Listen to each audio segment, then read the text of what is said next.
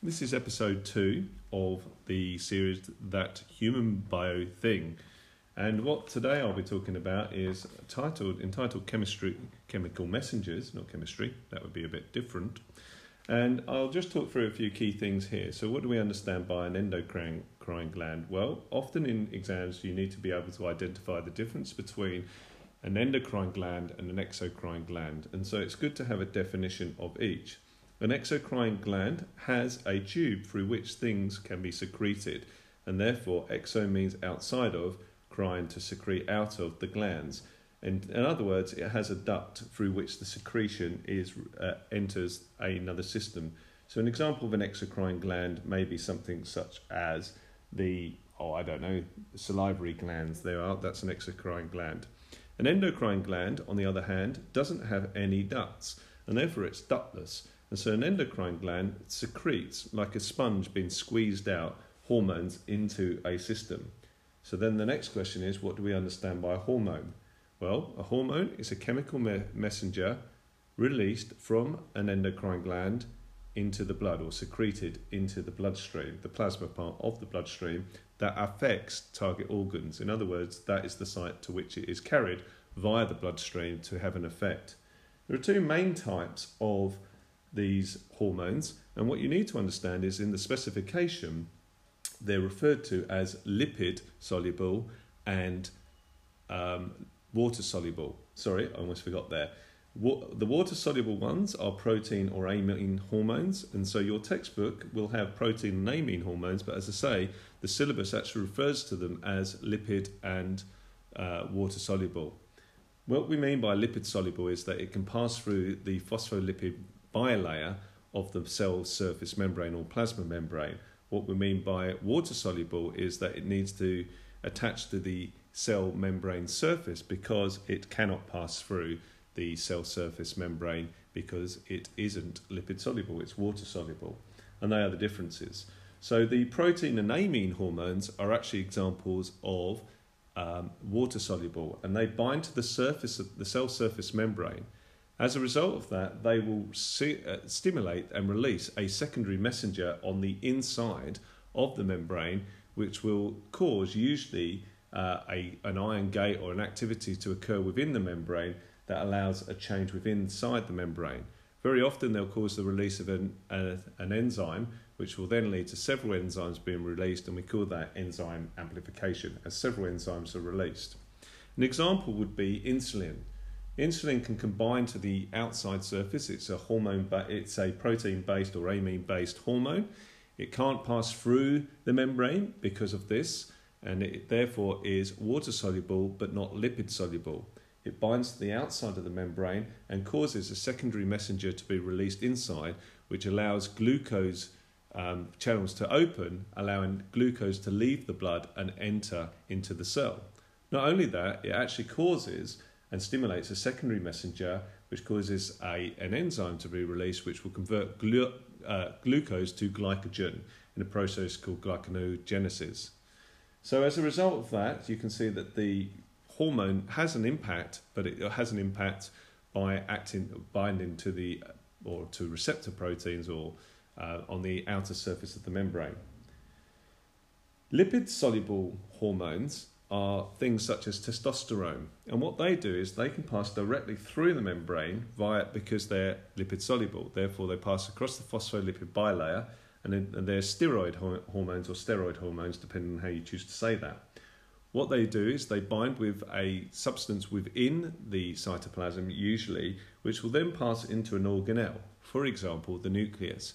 When they pass into the nucleus, they can bind with a regulator protein, which will either attach to the DNA and cause a promoter, or have a promoter effect, which will cause the enzyme to be activated, or they'll attach to a receptor protein which is inhibiting a gene being switched on, which means it can no longer bind to a promoter gene, and therefore that section of DNA can be switched on, as it were, or to put it another way, that section of DNA can be transcribed and translated into a protein. In other words, the gene has been activated, and in that way you have the steroid hormone has been effective.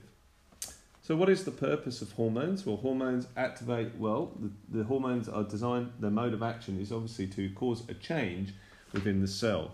Often they are longer lasting in terms of their activation, although some would assume that noradrenaline and adrenaline are much faster acting in terms of their effect. One thing that is also needed to understand is that hormones need to be cleared. And so once a hormone has bound to the surface of a membrane, for example, in the terms of an amine hormone, then it needs to be broken down. And this is done by the action of enzymes, but many of which will break down the hormone in the liver and the kidneys. It's important to understand that the regulation of the body is basically the purpose of this. The release of hormones is to maintain a constant internal environment. The constant internal environment is maintained in a process known as homeo, which means the same, stasis to maintain or keep. So homeostasis is maintaining a constant internal environment. The mechanisms by which homeostasis occurs are regarded as a negative feedback loop. In other words, when things move outside of a tolerance level, hormones will be released to reduce or eliminate the effect of the stimulus, thereby switching it off, so as to speak, hence the term negative feedback. There are some positive feedback systems that exist, such as when you have a fever, which we'll come on to at a later podcast, also when giving birth, and also when suckling your young. These are not really homeostatic mechanisms as such, as they amplify the effect of the original stimulus. Thereby we call them positive feedback loops because they increase or amplify the effect rather than reducing or eliminating the effect as in a negative feedback system. As well as the understanding of the difference between the two types of hormone, which comes up every single year in WAIS, and therefore I recommend learning it. The other thing that comes up very regularly is the relationship between the hypothalamus and the pituitary gland. The hypothalamus is located in the base of the brain, and this organ enjoys a very healthy relationship with two parts of the pituitary gland. The pituitary gland is known as the master gland because of the number of hormones it releases. But in many senses, you could argue that the hypothalamus is the master gland in the sense that it actually controls the release of hormones from the pituitary gland.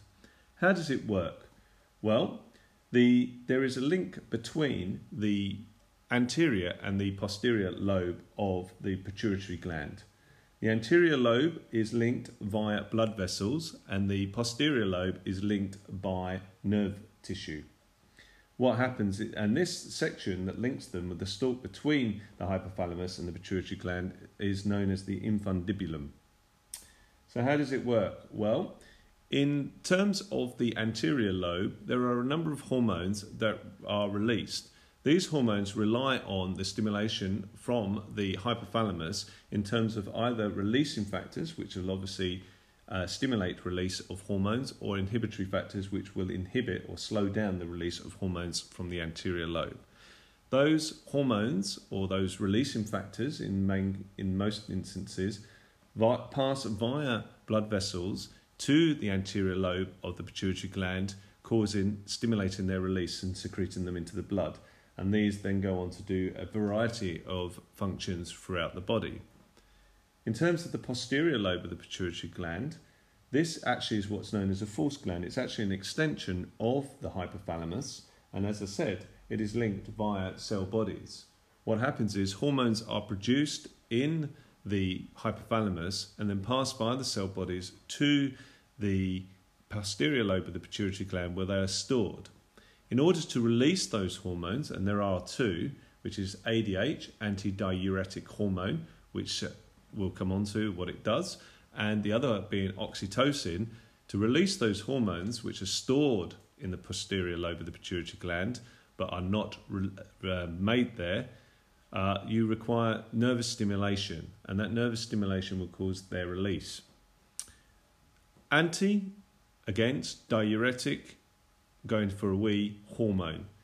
In other words, when you release that hormone, it's as a result of increased osmotic pressure in your body because you have lost a lot of water outside of tolerance levels. We'll come on to how that's detected at a later podcast, but suffice to say that the release of more antidiuretic hormone will cause the nephrons of the kidneys to reabsorb more. The release of oxytocin from the posterior lobe of the pituitary gland will result in a positive feedback loop. It causes the walls of the uterus to contract, and this sends a message back to the hypothalamus, which stimulates more oxytocin to be released from the posterior lobe of the pituitary gland, and therefore the contractions increase and become stronger in intensity. Therefore, this is very important in giving birth. A second role of oxytocin is after the baby has been born, the suckling baby will suckle for breast milk, and as a result of that, this results in more milk being produced. So again, this is an example of positive feedback as stated earlier.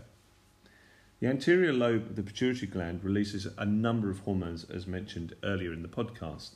Follicle stimulating hormone, which will stimulate the growth of follicles in females and production of sperm in males.